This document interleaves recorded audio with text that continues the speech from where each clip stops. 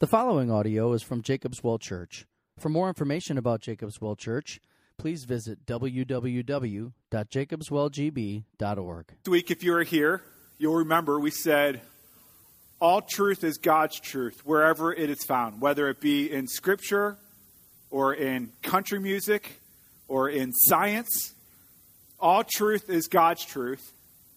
And so today I want to see some of God's truth in the great literary masterpiece, The Berenstain Bears. In the Berenstain Bears book, Chad actually made pictures of this so that you could follow along with me. I want to read you just a portion of truth from this great novel, The Berenstain. It's a novel for me because I don't read a whole lot, but so you can read along with me. I'm actually going to start on the second paragraph. It says, "Now Cubs," Mama Bear said as the family got into the checkout line, and she saw that old gimme gleam in their eyes. "We can't have a big fuss every time we pass candy. I simply won't stand for it." "But Mama," whined Sister, "they have gummy gumballs, my favorite, and chewy chompers, my favorite," whined Brother. "Now hush," said Mama. "I simply won't listen to another word." That's when Papa Bear smiled and said, "Now, Mama, you're only young once," and handed the Cubs their favorite treats. "It's only too true," said Mama as they were leaving the supermarket, "that you're only young once. But that's all the more reason to learn proper behavior while you're still young. And I certainly think..." "Look, look," shouted Sister, "a new ride. Hey, a bucking frog," shouted Brother. "That looks even better than the bucking duck." I had to practice that to make sure. Since you're giggling, then your mind's the same way where I am. All right.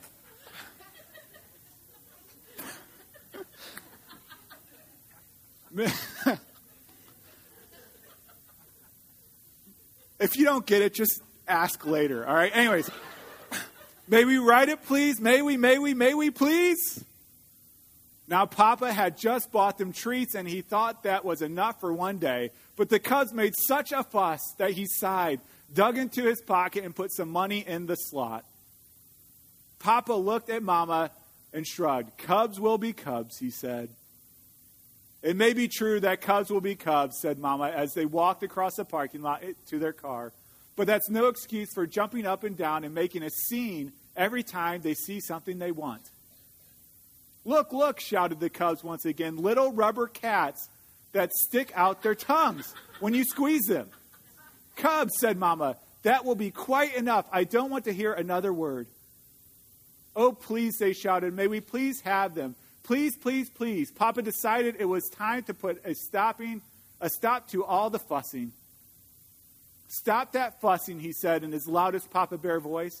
But they were making such a commotion they didn't even hear him. Sister was jumping up and down so hard that she fell over backwards and started kicking her feet in the air. "Please, please," shouted the Cubs so loudly that the whole parking lot took notice. Said embarrassed Papa to the toy seller. "2 of those rubber pussycats, please." The rubber pussycats not only stuck out their tongues when you squeezed them, they went squeak, squeak as well. And they squeaked all the way home. There's one more page that did not get copied. Let me read it to you. Good thing I brought my book. Mama was quite annoyed by the time they got back to the treehouse, but Papa was so angry he could hardly speak. It wasn't until the Cubs had gone about their business and Mama had made a pot of tea that Papa's voice came back loud and clear. "Of all the outrageous, disgraceful, embarrassing behavior I have ever seen," he roared, "that selfish, greedy performance by our Cubs was the worst. Brother and Sister have the worst case," and then here it is, "of the galloping, greedy gimmies I've ever seen." If you're a parent here, you may be able to identify with this story. You may have stories of your own kids with the case of the galloping, greedy gimmies. But adults have the same problem too. We may not say, "Gimme, gimme, gimme, gimme," like the kids do. But we come to God and we say, "God, if you would only give me this, then I will ask for nothing ever again." Lord, if you only give me this, then I'll be satisfied forever. What is that thing that you say, God, give me this and I won't ask for anything else? Maybe it's, Lord, give me a house or a little bit bigger house and I will be satisfied forever. Or Lord, give me a job or a little better job and I will be satisfied forever. Or Lord, give me money or a little bit more money. Or give me a husband or fix the husband I have and I will be satisfied forever. Or maybe, Lord, give me kids that don't have the gimmies, and I'll be satisfied forever. Where do you have a case of the gimmies? What is that one thing that you say, Lord, give me this, and my whole life would change, and I wouldn't need anything else ever again? What is that one thing that steals your satisfaction, that robs you of contentment? Maybe it's a person, a situation, an achievement, an item. What is that thing that your contentment is riding on? And when you don't have it, you act like a little child, fussing and griping and moaning and groaning about it. Maybe you're here today and you don't have a thing. Maybe you're here today and you're just a very cynical person. And you say, you know what, contentment is something that I have given up on. I have tried place after place after place, and I have found there is no contentment to be had, and so I am just cynical about it all. Well, today we'll see in Scripture that God not only makes available to us contentment, but He commands us to be content. Today, the Apostle Paul is going to tell us the secret of contentment. So if you would, please open your Bibles to Philippians chapter 4. And we will look at verses 10 through 13. Philippians 4, 10 through 13. It's page 982 in the Red Bible. If you're in the Children's Bible, it's page 1459. Philippians 4 has been a very practical chapter. It started out with showing us the conflict resolution needed in the church. It moved on to show us the solution to anxiety is to go to the God of peace. And He will give us the peace of God, which surpasses all understanding. Last week, we saw that God tells us what we should think upon in order to grow into intimacy with Him. And this week, He teaches us the secret of contentment. So let's read together Philippians chapter 4, verse 10 through 13. I rejoice in the Lord greatly, that now at length you have revived your concern for me. You were indeed concerned for me, but you had no opportunity. Not that I am speaking of being in need, for I have learned in whatever situation I am to be content. I know how to be brought low, and I know how to abound. In any and every circumstance, I have learned the secret of facing plenty and hunger, abundance and need. I can do all things through Him who strengthens me. Let's pray.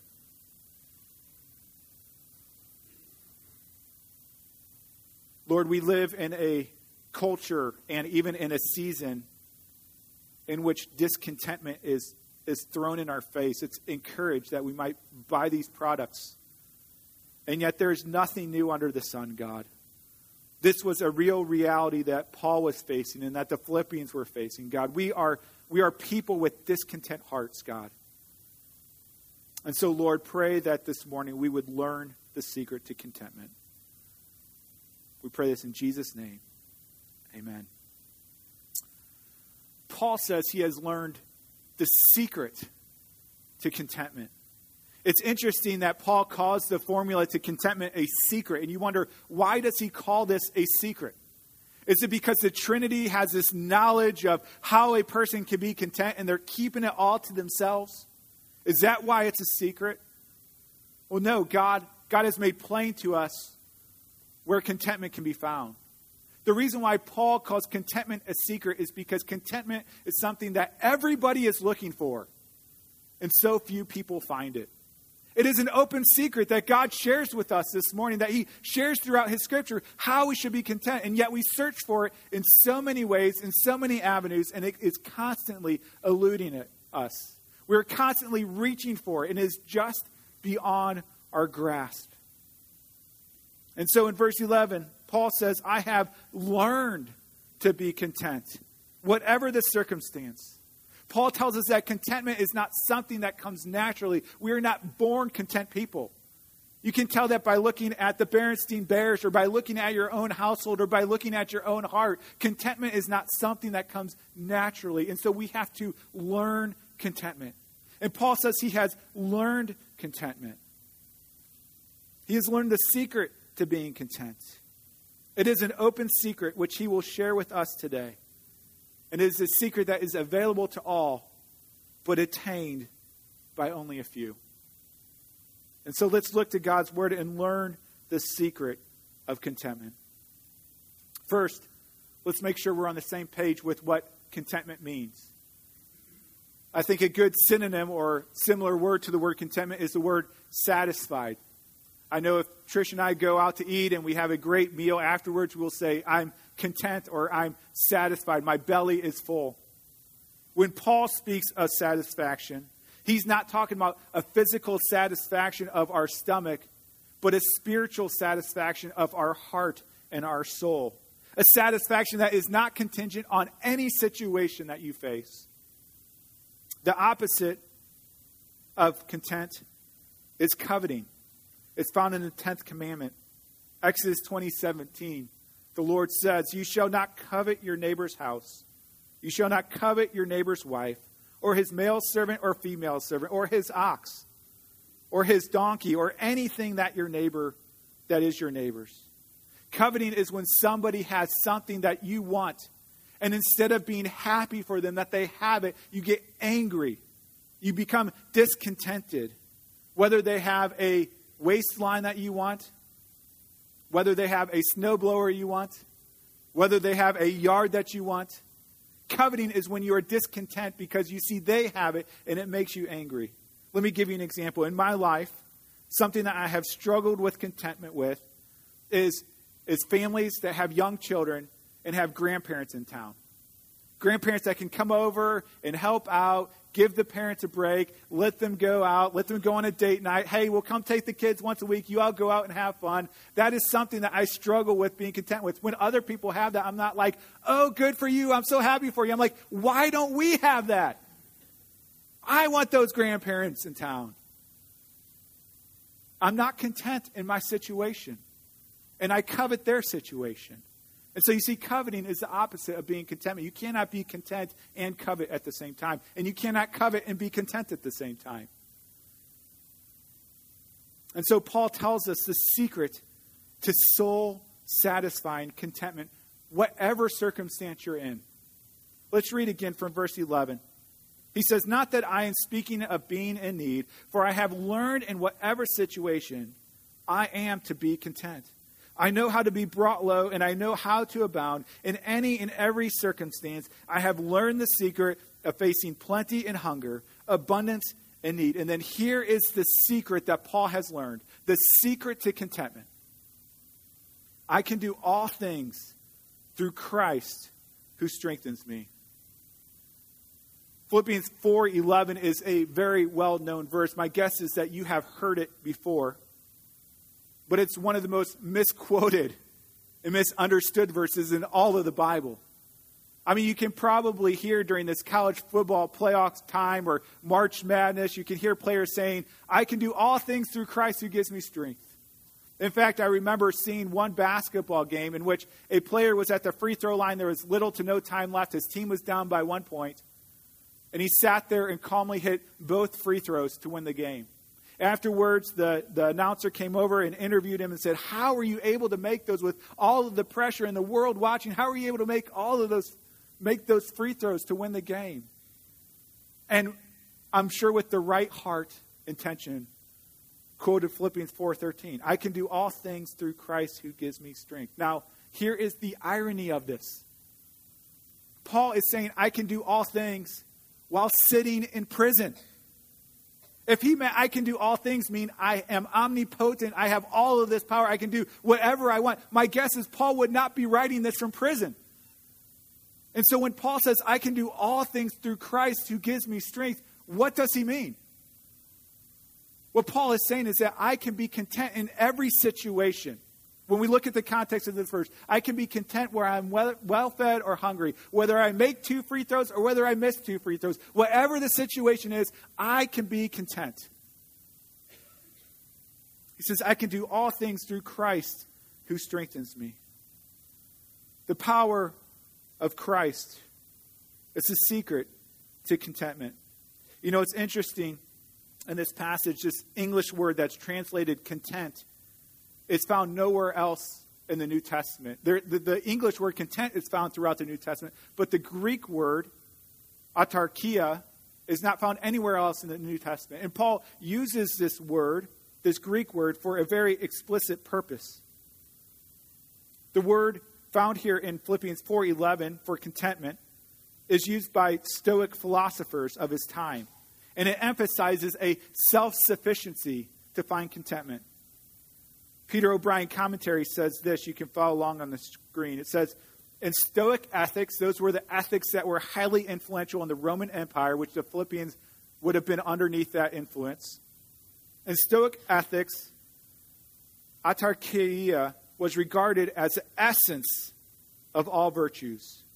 It described the cultivated attitude of the wise person who had become independent of all things and people, relying on himself because of his innate resources or on the lot given to him by the gods. One of the main tenets of Stoicism was to develop self-control and fortitude in overcoming these emotions that would make us discontent. And so contentment was something that all of these people were striving for. And the more content of a person you were, the more it revealed how strong of a person you were and how wise of a person you were. But when Paul uses this word to describe contentment, he's describing it again to the Philippian church who is familiar with the Stoic thought of the time. And as we hear Paul using it, they might have understood Paul as claiming that he has mastered in himself contentment. The contentment which the Stoic philosophers have been longing for centuries. Paul claims to have the power to be satisfied regardless of external circumstances. And in fact, he's saying, I have the power to master all situations in life. It actually seems like a very arrogant claim in the midst of this culture that I have found the contentment that these Stoic philosophers have been looking for ages. But then we get to verse 13. And he says, I can do all things through Christ who strengthens me. Stoic philosophers like us today we're searching for contentment. And Paul is saying, you know what? You can never find contentment until you find it in Jesus Christ. Those who have Christ in them and the power of Christ transforming them to find contentment is the only avenue that you will find what satisfies your hungry soul. Paul did not draw from his self-sufficiency, but from Christ's sufficiency. He didn't look to his inner strength, but to Christ who strengthens him. Gerald Hawthorne's translation of Philippians 4:13 in context says this, I have the power to face all such situations in union with the one who continuously infuses me with strength. You see, discontentment is not ultimately an issue of circumstance. Discontentment is a matter of the heart. And the only one that has power over your heart is God himself.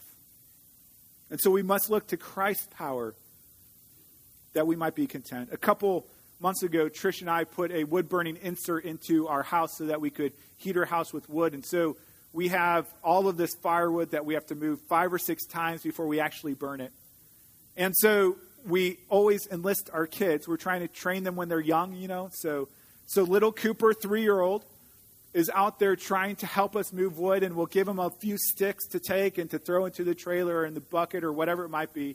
And then he'll kind of wander off in his own, and he'll go up to this huge log that weighs about twice as much as he does.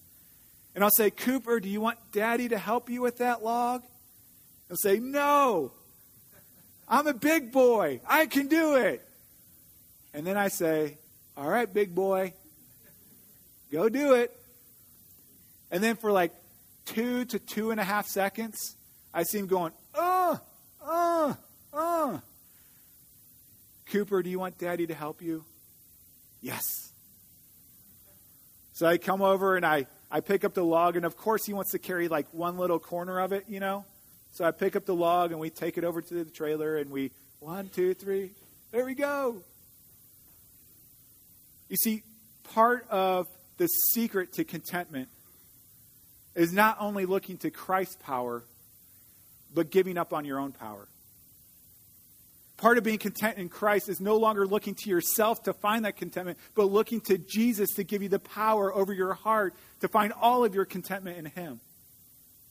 And so Paul calls us not to look to our own strength, but look to the strength of Christ. That is the great secret.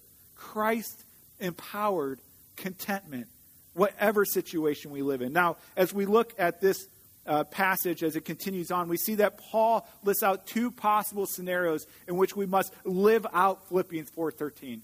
Because living out Philippians 4:13 is very hard to do. Many know this verse, but very few people live it out. And so what does it look like in our daily life to live out Philippians 4:13? To look to Christ's power to be content in every situation. Well, first we see Paul addresses living the secret of contentment in tough situations.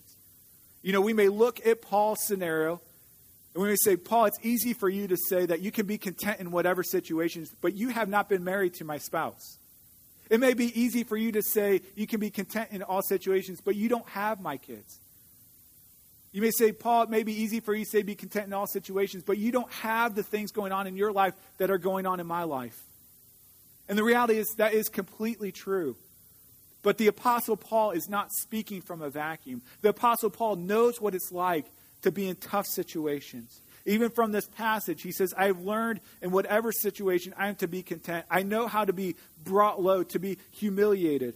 I've learned the secret of facing hunger and need. The Apostle Paul knew what it was like to be lonely, to be single. He knew what it was like to be betrayed. He knew what it was like to be beaten within an inch of his life on at least 8 different occasions.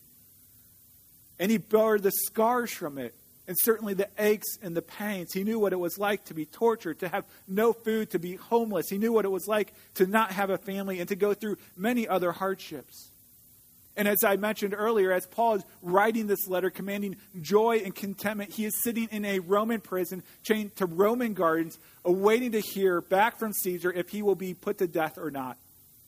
And so tough situations is not something that Paul cannot relate to. Paul has lived through tough situations, and yet he has understood the secret to contentment. Paul expands on this in depth in 2 Corinthians chapter 12. You can follow along on the screen. It says this. This is Paul speaking.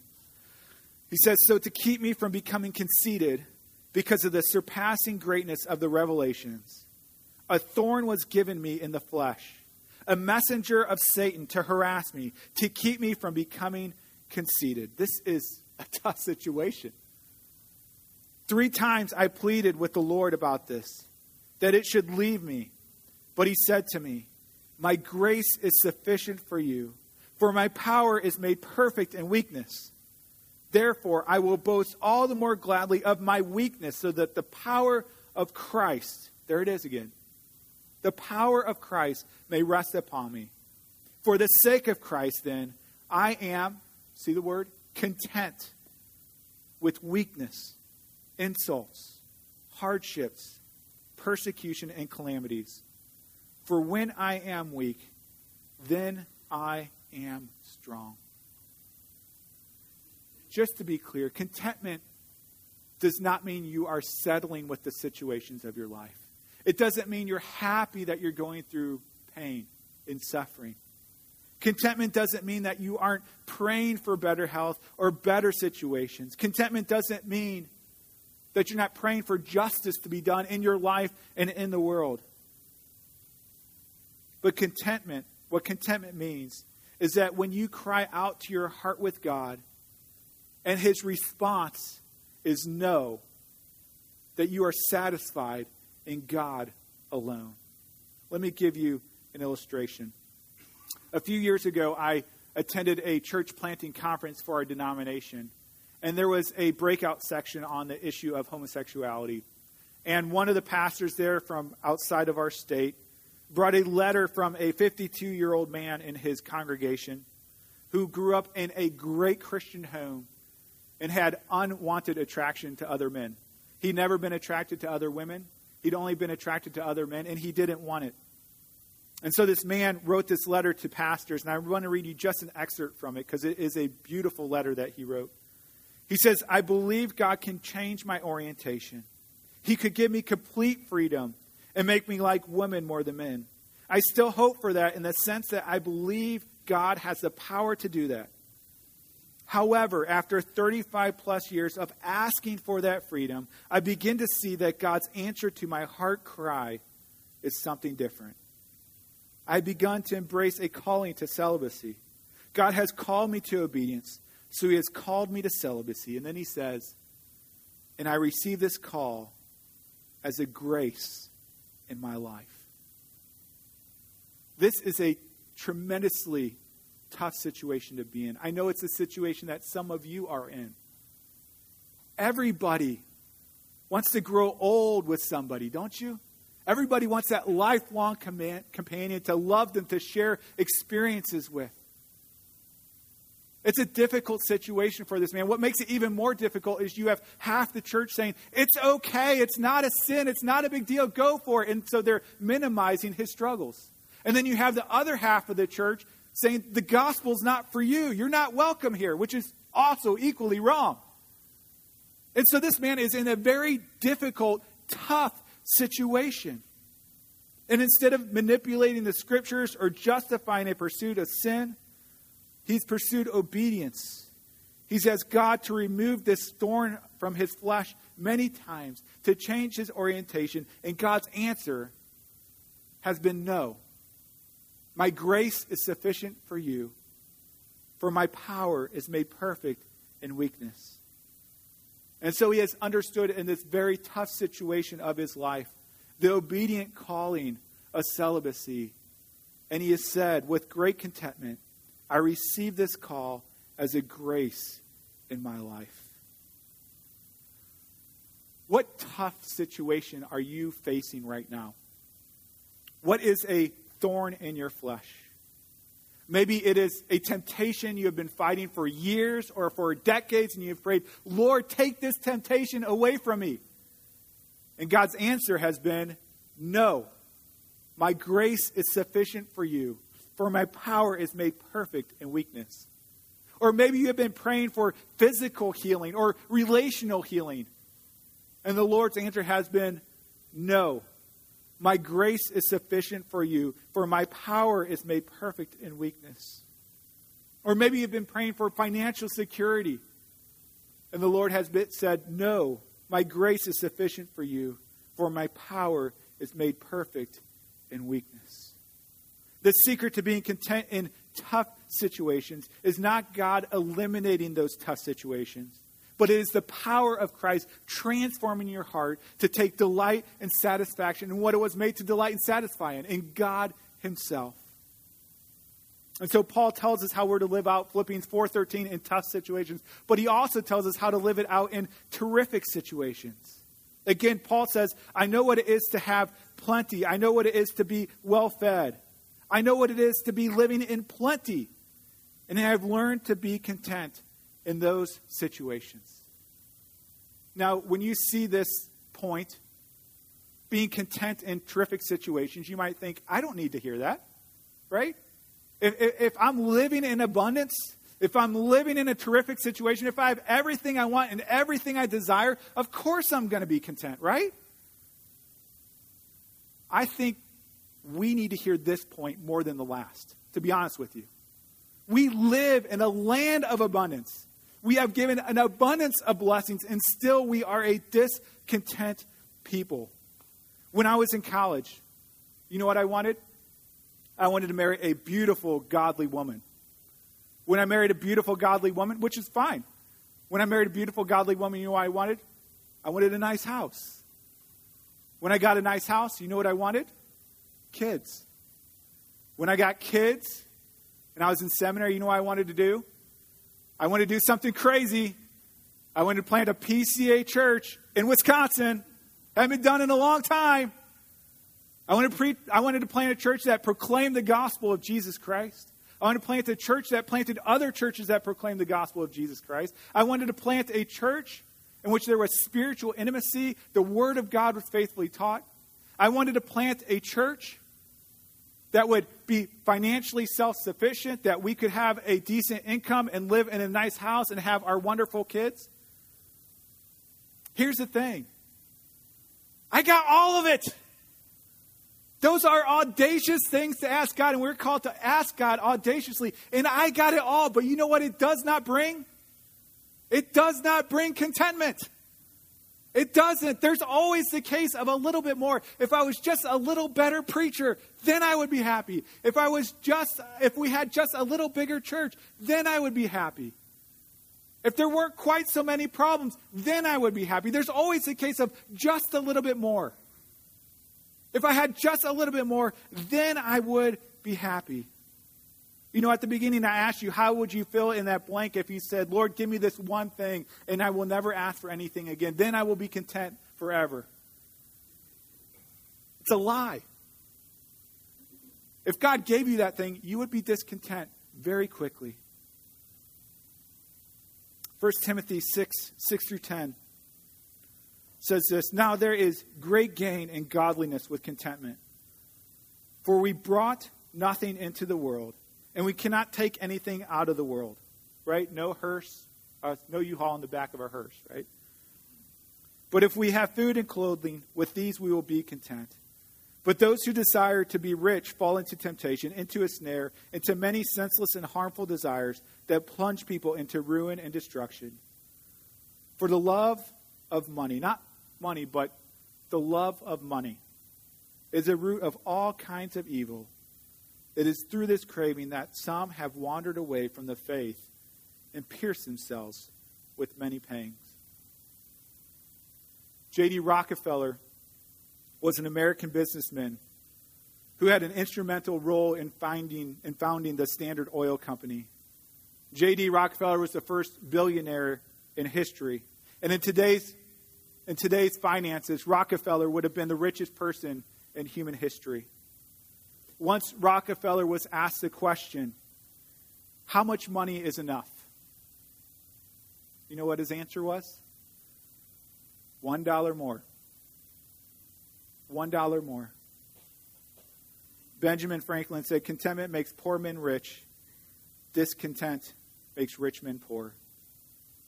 We need to know the secret to being content, not just in tough situations, but in terrific situations. Because to be honest, you live in a lot of terrific situations, but it does not bring contentment. You know, God's word is so timeless, but it's also so timely as we head into this Christmas season. As you look forward to Christmas, you might be looking forward to a very tough situation in which your family, which has been alienated from you, will not be around. Maybe you will be lonely. Maybe you won't get any gifts. Or maybe you're looking forward to the Christmas season, and it is going to be terrific. You will have all of your family there. You have all the presents you want. But then December 26th comes around, and you thought, I thought Christmas would make me content. I thought it would make me happy, whether you have plenty or nothing. And yet we are reminded here once again that none of those things can make us content if we live in our own power. But we must live in the power of Christ, to be content in Christ in all situations, whether in plenty or in want. And so Paul calls us to contentment and points us to the remedy for discontentment. At the end of this Berenstain Bears book, Grandpa Bear gives some advice, or Grandma Bear gives some advice to Father Bear, and says, you know, when you were a little cub, on the way to the grocery store, to the general store, we would decide on the treat that you would get, and we would get there and you would get that treat, and then we'd come home, and it worked very well. And if you got a case of the gimmies, you wouldn't get anything that day. And so Father Bear thought about it, and he thought, you know, that's a good idea. I'm going to try that. And so he took the baby bears back to the general store, and he created this thing where on the way there, they'd pick out what treat they wanted. And they went in, and they got the treat. They did their shopping. They got out, and everybody's happy. The problem with this is that it's a technique that forces external obedience but it completely ignores the corrupt attitudes of their hearts. Their technique was like putting a Band-Aid on a cancer patient. It never attacked the discontentment. Or better yet, it never leveraged the discontentment for something greater. You see, discontentment has a value to us. It has a valuable purpose in our life. Discontentment tells us that everything we have been accumulating does not leave us satisfied. C.S. Lewis put it this way. He said, if we find ourselves with a desire that nothing in this world can satisfy, the most probable explanation is that we were made for another world. It's also been explained this way. Every person has been created with a God-shaped hole in their heart. And we try to fill that hole with different things to make ourselves content. Different good things like family and marriage and romance. Great things, good things. We put into that hole seeking contentment. And while it may satisfy momentarily, it always passes away. All of us are looking for that one thing that will make us need nothing else. And it is the most frustrating thing for human beings is that we are seeking out contentment to fill this hole, and we cannot find it in this world. At Christmas, we celebrate that God sent his Son, Jesus Christ, that at last our souls could be satisfied. That baby Jesus lived the perfect life that we should have lived, and then went to the cross and satisfied God's wrath on our behalf, that our souls could forever be satisfied in God. The one thing that can satisfy the God-shaped hole in our heart is God. Through the incarnation and crucifixion and resurrection of Jesus Christ made satisfaction and contentment possible. And so let me end by asking you this question. If you are honest with yourself, which I always encourage, honest with God, are you content? Are you satisfied? Or do you always need the next thing to be happy? Whether you consider yourself a Christian or not a Christian, the exhortation is the same. The secret to contentment is an open secret. Do not look for contentment in people of this world or things of this world or situations in this world. You have done that your whole life and it has not worked. In the power of Christ, look to Christ and Christ alone for contentment. For he is the one that your hungry heart hungers for. He is the one, the only one who will satisfy. Let's pray.